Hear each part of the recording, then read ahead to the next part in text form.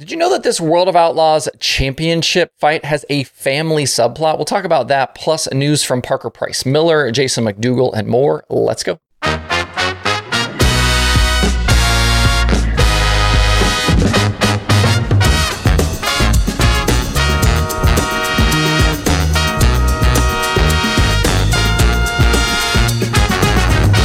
It's Tuesday, November 1st. I'm Justin Fiedler. This is Dirt Tracker Daily.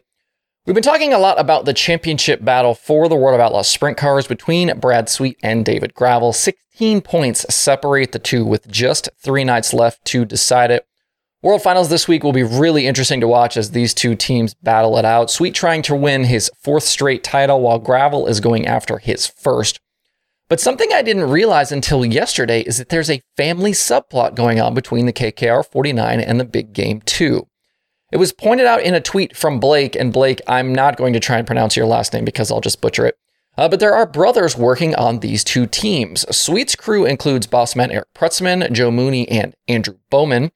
Gravel's team is crew chief Cody Jacobs, Zach Patterson, and Trey Bowman. The Bowman brothers have been on tour with the Outlaws for quite a few years, with Andrew actually being a past guest of ours when me and Ross Weiss hosted Open Red. He and car chief Joe Mooney came on our second ever Crew Guy episode. The Bowman brothers are from Ohio and came up through the ranks there before working on Outlaw teams. Both of them worked in the past for Sean Dancer. Andrew also worked on Joe Tranca's car. Trey was a crew guy on the Kyle Larson Racing 2 team before joining Big Game. Gravel did finish second in the championship a year ago behind Sweet, so the Bowman brothers were already 1-2 in 2021. But things were decided well before World Finals ever rolled around, so we didn't really kind of get this Bowman brother showdown that we're going to get.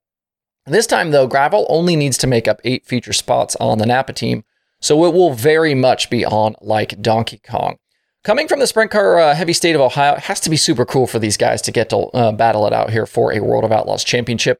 Just something else to keep in mind this week as you watch the racing from Charlotte. And over at SprintCarUnlimited.com yesterday, Jeremy Elliott posted a piece about Parker Price Miller and his future, and there were some interesting nuggets in there about what's coming up for PPM and possibly the McGee team he's been driving for. Remember, PPM dealt early in the year with his cancer diagnosis, and then he got injured at the Knoxville Nationals. He's been sitting out kind of the second half of the season as he heals from those injuries. PPM told Jeremy that he's working on putting his own cars together again while also talking to other teams about partnering up for next season. Some sort of pick and choose schedule between maybe his own team and whatever else he's able to put together, I think is possible here. He's also going to work with crew chief Kevin Osmolsky, who was the head wrench on that McGee car all season out with the All-Stars. Apparently the future of that 11 car is in doubt at this moment, so PPM and Osmolsky were already both seeking opportunities elsewhere. There's also apparently a possibility that we could see PPM crossover and run some late model stuff, with him mentioning racing in December and at Wild West Shootout after the first of the year. That would be super cool to see. I don't know about you, but I'm always a fan of guys trying different car types. You can see that full piece from Jeremy with PPM with a subscription over at SprintCarUnlimited.com. The inaugural season for the Extreme Outlaw Series has officially come to a close as of yesterday. The midget schedule had already been done with Zach Dahm claiming that championship following I-44 Riverside a few weeks ago. Sprint Car Series had added 2 nights at Devil's Bowl to finish their year, but the original 2 nights that were supposed to happen were over this past weekend. They were lost to rain. And as of yesterday, the event has been canceled outright with no future reschedule possible. So Shane Cockrum is the first Extreme Outlaw Sprint Car champion. In 8 races in 2022, Cockrum had 4 top 5s and 7 top 10s and an average finish of 6.0. He topped Alex Bright and Jake Swanson for the title. Overall, I think it was a successful first year for this new non-wing series from World Racing Group. Casey Schumann and Brian Dunlap did a nice job here. We were able to get a lot of good cars and teams on both sides. They had some tracks. We had some cool first-time winners, especially with the midget side. We had some drama. If we're going to go back to some of the tire stuff from early in the season, and a lot of good racing along the way. It looks like things are full go again for 2023. Schumann is departing his role at World Racing Group to take over I-70 Motorsports Park, but he will remain in a key role with the Extreme Series. And we know that the Extreme Sprint Cars are back on the schedule for Dirt Car Nationals at Volusia coming up next February. I do think the cancellation of this Devil's Bowl weekend does not look good for the future of that racetrack.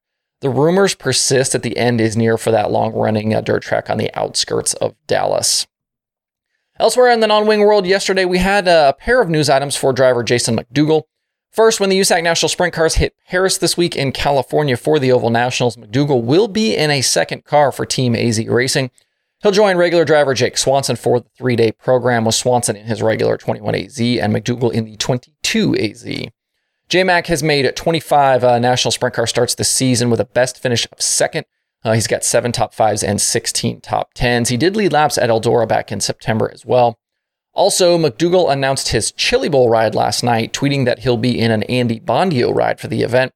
Bondio has been bringing cars to the Expo for a really long time. He's got 3 wins to his credit: 1991 with Leland McSpadden, and 2000 and 2004 with Corey Kruisman.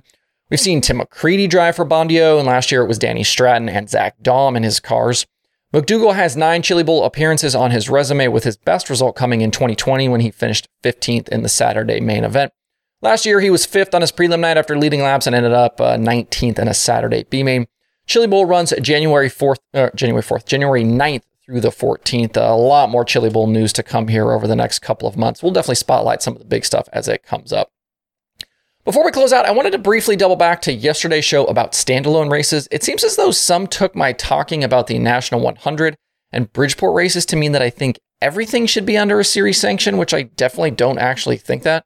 I also don't think that certain Crown Jewel races are included in this discussion. If we're going to talk about the World and the Dream and some of the other kind of big standalone stuff, those things kind of live on their own. Those events have enough of their own history and prestige to not need a series sanction.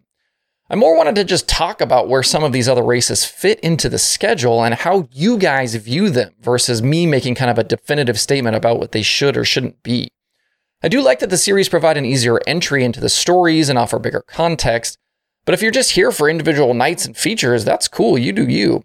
I'm not advocating in any way for these races to go away or to go out and add sanctioning, but I think it's an incredibly unique situation in sports and even in motorsports for races like this to kind of live completely on their own and have no other ties to any other races or tracks or series. I think that's an interesting thing to think about and to talk about. And something that I try to do with these shows is, offer you a little bit more to think about when you're watching these races. I like when things have layers, when there's more to it than what's just specifically happening on track from lap to lap. If that's how you want to watch races, though, knock yourself out. I'm not going to knock the way someone else watches races, but I'm going to be more interested and find more and try to dig a little deeper into some of these stories. I'm going to share some of those things with you, and when I have thoughts, I'm going to share those as well. So me saying what I said yesterday doesn't mean that the standalone races should go away or add sanctioning or anything like that. It was just something I was thinking about and wanted to know what you guys thought as well. There are 2 items on the streaming schedule today. Dirt Vision has day 1 of the Carolina Micro Showdown from Millbridge Speedway. There's also Flow Racing 24/7. To see the full daily streaming schedule with links to watch, visit dirttracker.com/watch tonight. That's it for the show today. Have a good Tuesday. Please hit that like button and subscribe to the show if you do not do so already. Thanks everybody for tuning in. We'll see you tomorrow for more Dirt Tracker Daily.